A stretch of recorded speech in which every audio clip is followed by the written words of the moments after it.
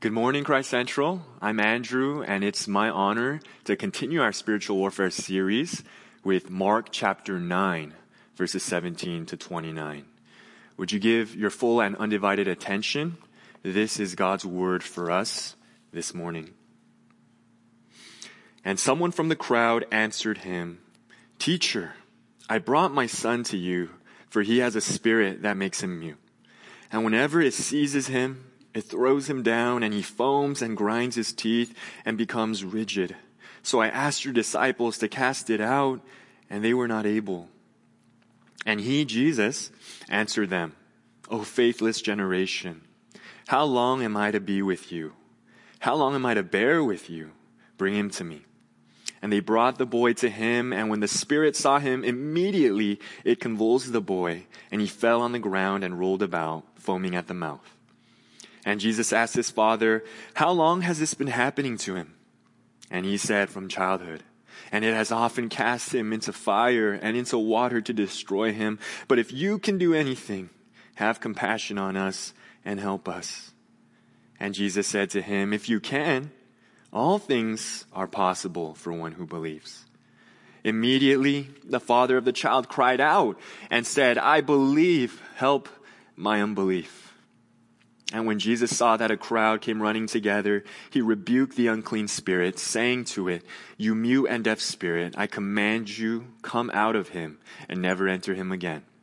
And after crying out and convulsing him terribly, it came out, and the boy was like a corpse, so that most of them said, "He is dead."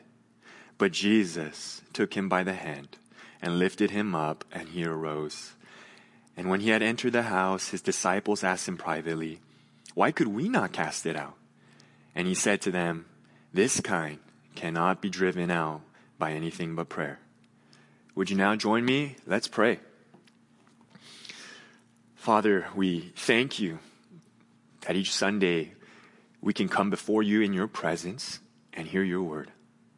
And Lord, today as we continue our series on spiritual warfare and looking into the spiritual realities, the spiritual realm, would you open up our eyes to see it for what it is, and especially help us to understand the place of prayer. We pray these things in Jesus' name. Amen. In times of crisis, often we as humans turn to religion and to prayer. This year definitely has demonstrated that that is true, and many researchers have shown a surge, a spike in Google searches for the word prayer. When we go through seasons of life that are overwhelming and we just feel like there's nothing we can do anymore, when we reach the end of ourselves, where do we turn? And for many, that's prayer. That shouldn't surprise us now. It didn't surprise people back then. And here's an example of a father who's experienced a crisis, a time where he is so utterly overwhelmed. This father brings his demon-possessed boy, his son, to Jesus, and we see the symptoms in many ways of someone who maybe struggles with modern-day epilepsy, convulsions, seizures, foaming of the mouth, grinding of the teeth. I do want to make a quick note that because you have a mental disorder or an illness doesn't mean that it is demonic activity that is behind it. It could be just natural, the result of a broken and fallen world. We don't want to draw such a hard line, but there are times where it could be demonic. And in this passage, that was the case. This father, he's desperate. He's desperate. He goes to Jesus, and Jesus even asks him, "How long has the boy been like this?" And he asks, not because he doesn't know, but I think part of this is also trying to show us more details, more context of the situation.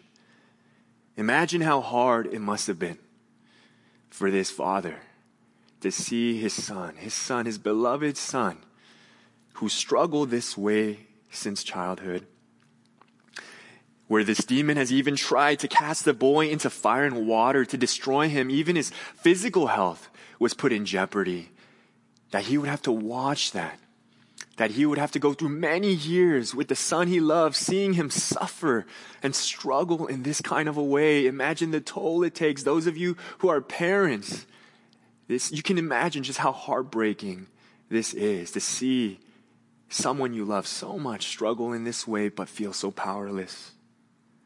And this father probably tried everything. He went to all the teachers. He went to all the prophets. Can you do something? Can you help me? Can you make a difference? But even the disciples, they were helpless.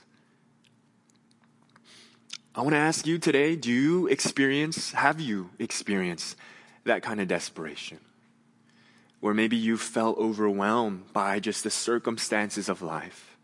Where you felt so utterly helpless. Maybe it has to do with finances.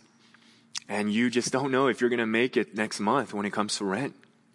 You don't know if you're going to be okay. And you don't even have time to think so far ahead into the future because you have so many worries today.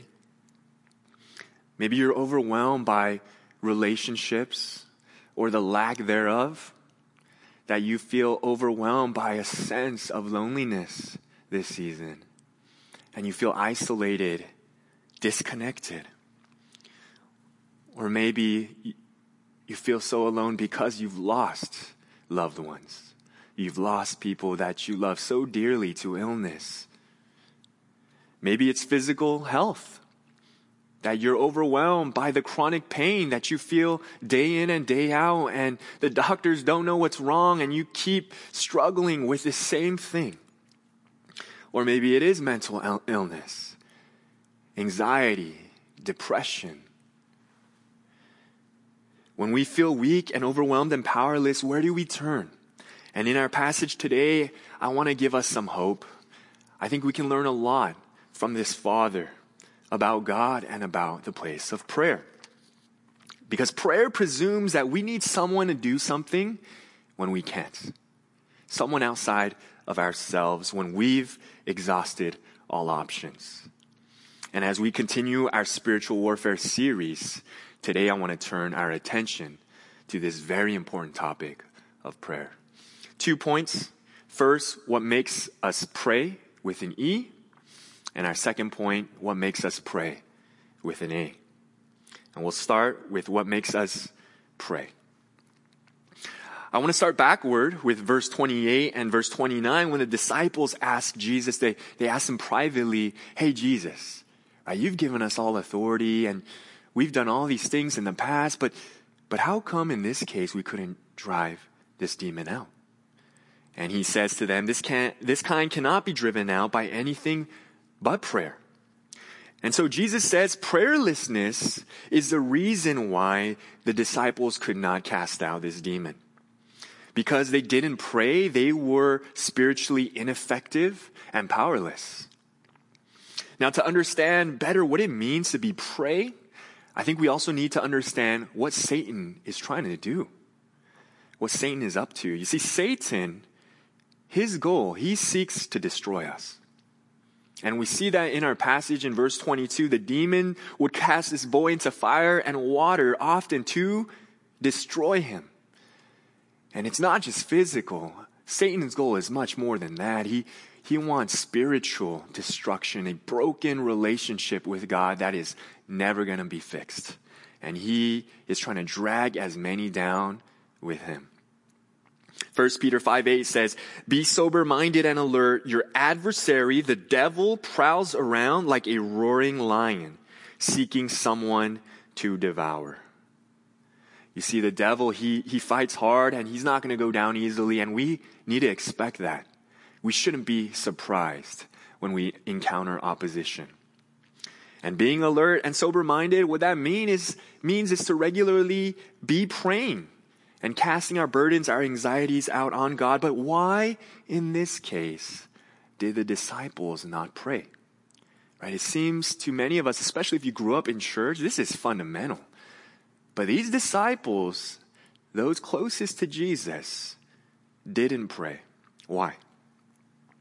And I would propose it's because they fell into the tactics of Satan. And now I want to explore what some of those tactics are. You see, Satan's tactics, what he wants is for us not to pray, because he knows that prayer is actually the only weapon that we have against him. Satan knows that prayerlessness means powerlessness. And so these are some of his tactics, his whispers that maybe you and maybe that we've bought into at times.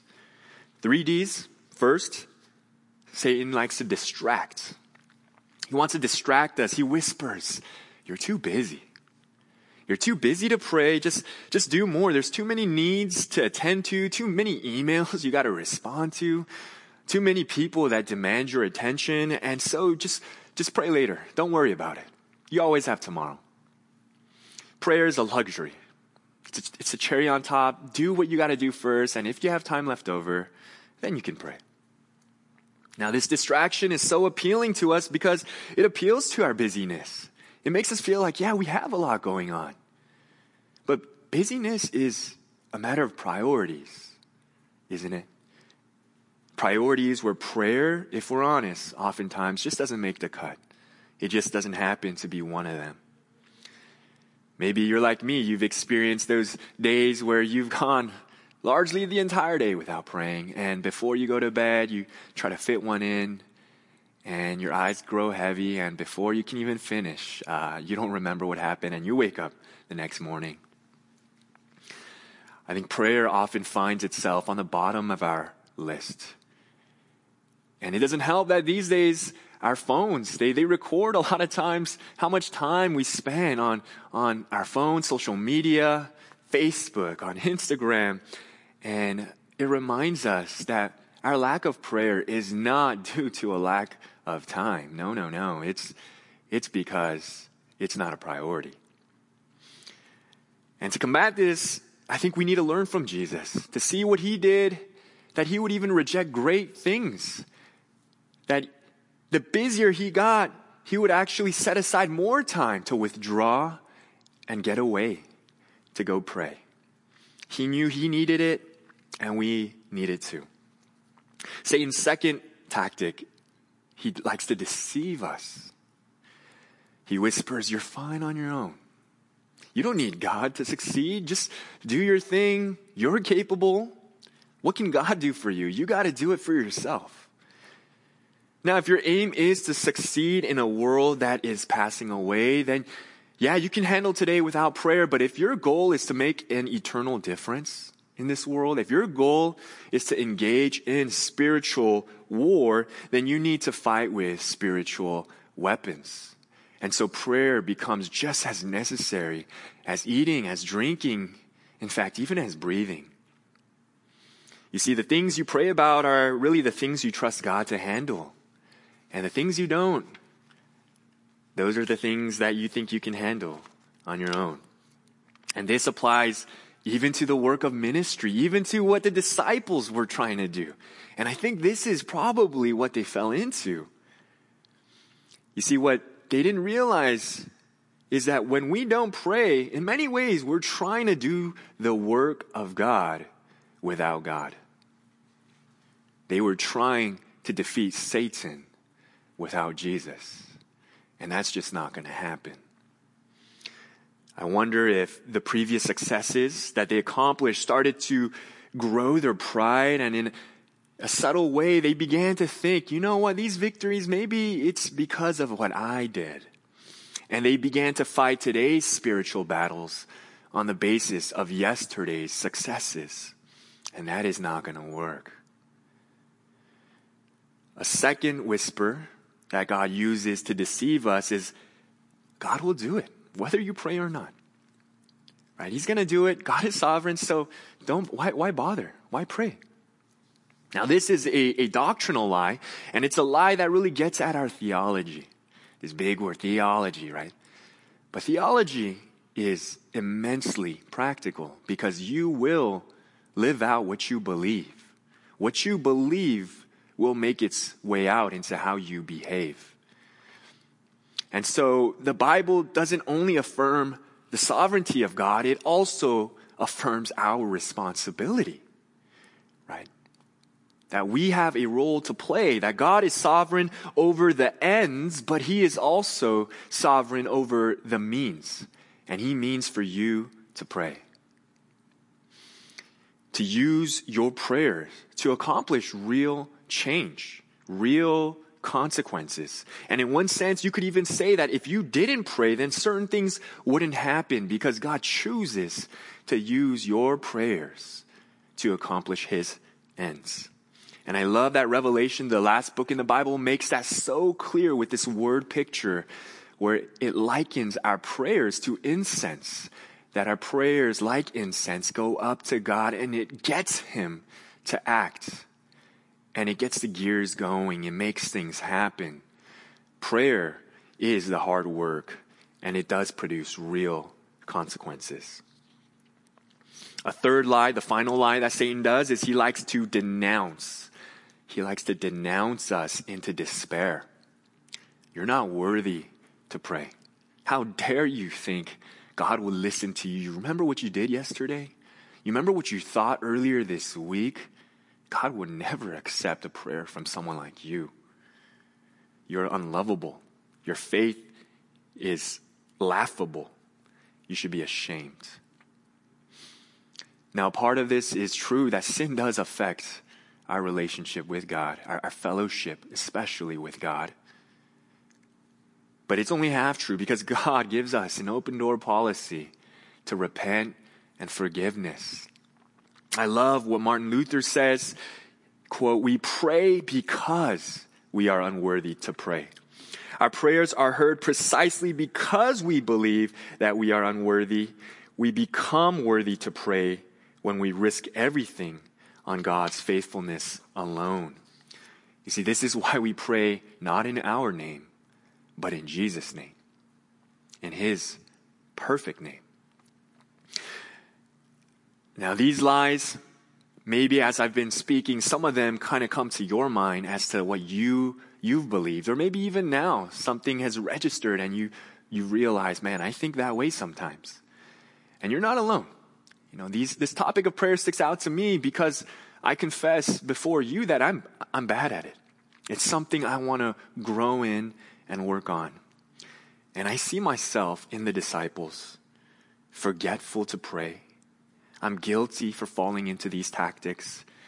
And I bring this up so we can be more aware that when we hear these whispers, these voices, that we would know that they are not true. Now I want to move to our next point. Then what makes us pray? And pray effectively? What makes our prayers work? Now this passage that we just read in Mark is also mentioned in Matthew 17 and in Luke 9. It's in 3 of the Gospels. Mark's account is the most extensive, and Matthew's account brings up something interesting where when the disciples asked Jesus, why couldn't we cast out this demon? Matthew gives a different angle at the response. And in Matthew 17 verse 20, it reads, Jesus said to them, "Because of your little faith. For truly I say to you, if you have faith like a grain of mustard seed, you will say to this mountain, move from here to there, and it will move, and nothing will be impossible for you." In verse 23 of our passage, Mark, this is the same sentiment, right? All things are possible for the one who believes. And so the point that I really want to hammer and highlight is faith and prayer are inseparable. They're inseparable. What makes us pray really is faith. Now you might have this question at this point, well, if I've been asking these questions to God and praying for this and he's not answering, is it because I don't have enough faith? And I want to comment on unanswered prayers for a second. Is it because I don't have enough faith that these prayers aren't answered? I think most often that's not the case. I think more times the case is that we put our faith in the wrong things. That some of us behind our prayers, the motivation is really our will, isn't it? It's my will be done. That it has to be this way because I think that this is best for my life. Now I want to make a comment. It's not necessarily a bad thing to pray things that you want and desire, but we have to submit that to God's will. We have to submit that under God's will. And this is why the Lord's Prayer begins, thy kingdom come, thy will be done. Jesus models what it means to pray this way. And we see this in his prayer in the Garden of Gethsemane, when he's pouring out his heart before God, saying, Abba, Father, all things are possible for you. Remove this cup from me. If there's any other way, can we do that? Do I have to go to the cross? Do I have to be crucified and endure this utter humiliation? But listen to what follows. He says, yet not what I will, but what you will.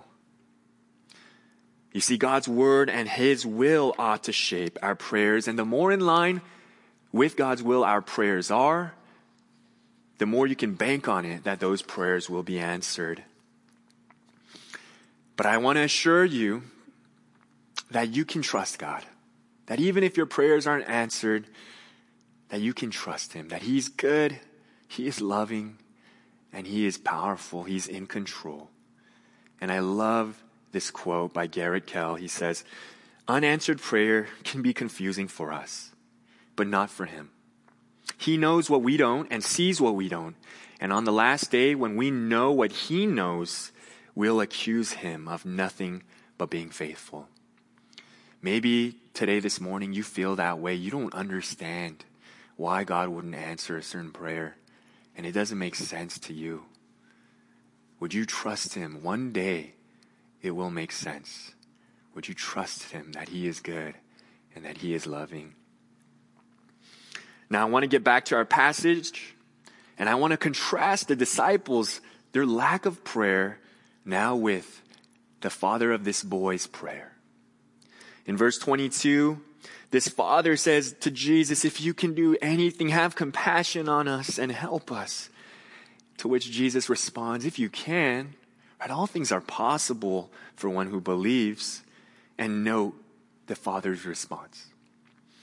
He cries out, I believe, help my unbelief.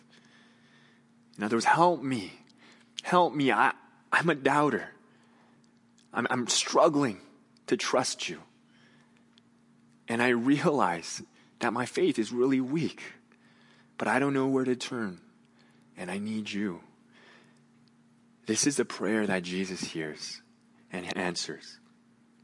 See, in some sense, you could say the root of our sins, it is unbelief.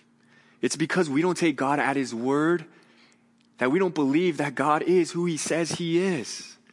Hebrews 3:12 makes that so clear. Take care, brothers, lest there be in any of you an evil, unbelieving heart, leading you to fall away from the living God. An unbelieving heart is associated with an evil heart, a heart that's ignorant about the true spiritual reality that leaves us in the domain of darkness, on the side of the evil one, even if we don't realize it. And I want you to see this confession of this father today, that he responds so differently from the disciples because he is so painfully aware of his limitations, his inability. Charles Spurgeon comments on this father's cry. Help my unbelief is something a man can only say by faith. While men have no faith, they are unconscious of their unbelief. But as soon as they get a little faith, then they begin to be conscious of the greatness of their unbelief.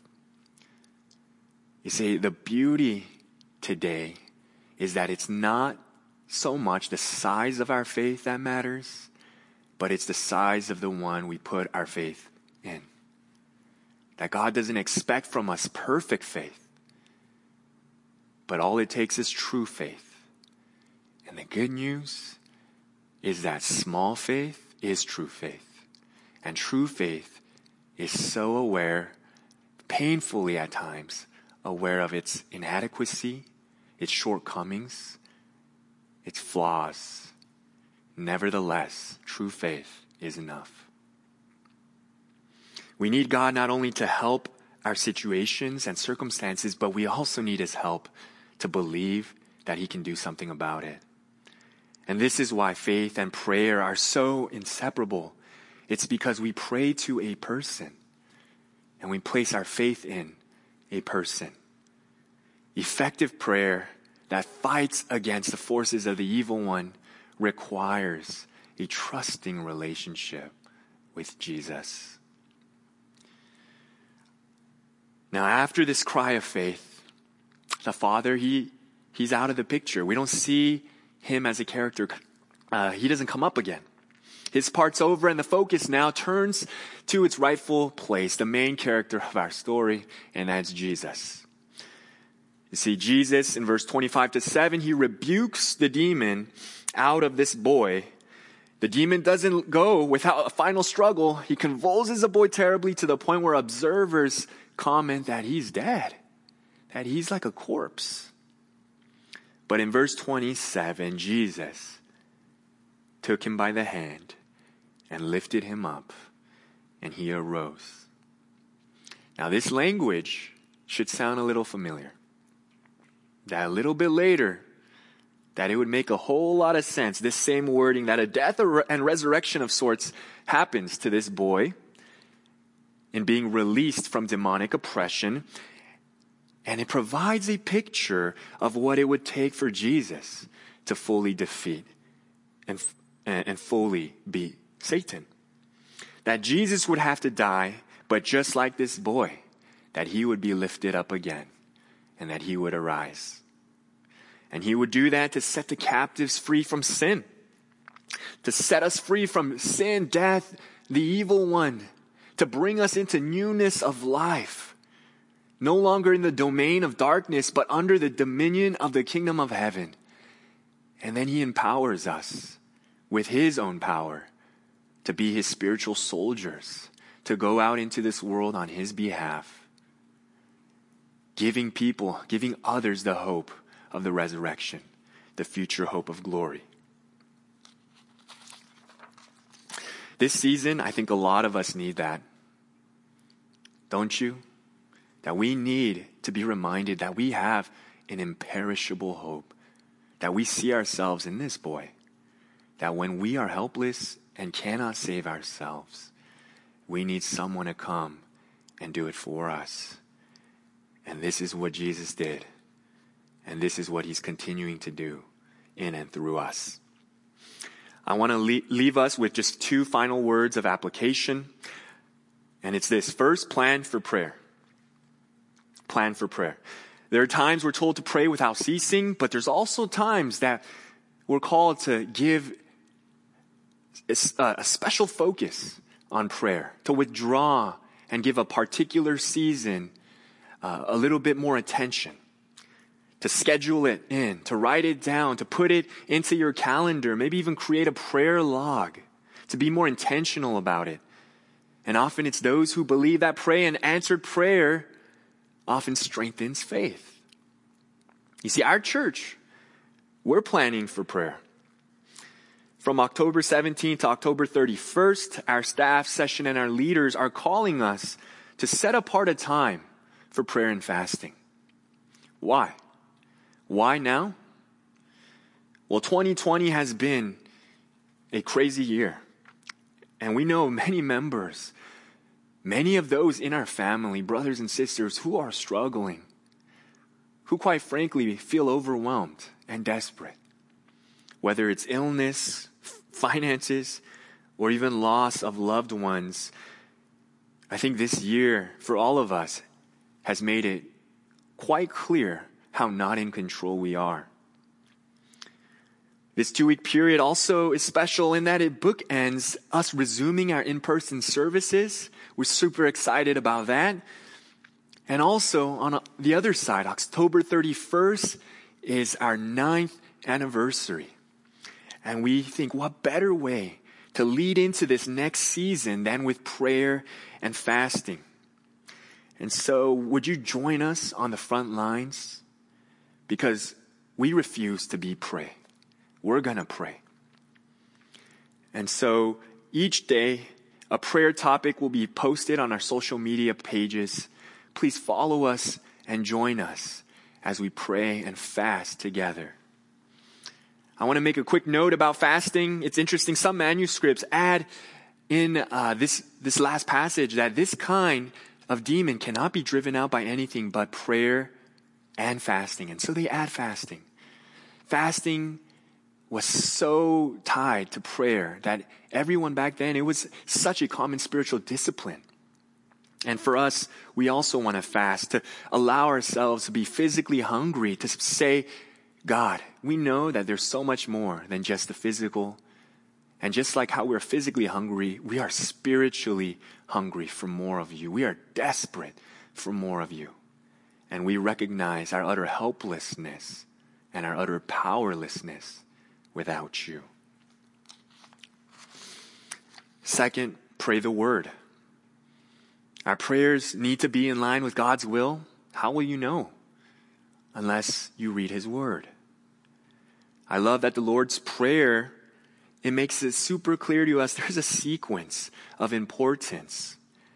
It rearranges our priorities. And when we pray the Lord's Prayer, before we even get to the part about ourselves and our needs, it starts out by saying, Our Father in heaven, hallowed be your name. Your kingdom come. Your will be done. I think it rearranges our priorities by setting our focus first on God before it moves to us. And prayer reminds us of our place. That while we may be on our knees, silent and still, God is still at work. And that ultimately all is a result of his grace. Not solely us, not our hard work, by which we can take credit and glory for. And so as we pray the word, prayer changes us to be more dependent on him, to look more like him, to renew our minds so that we might have the mind of Christ.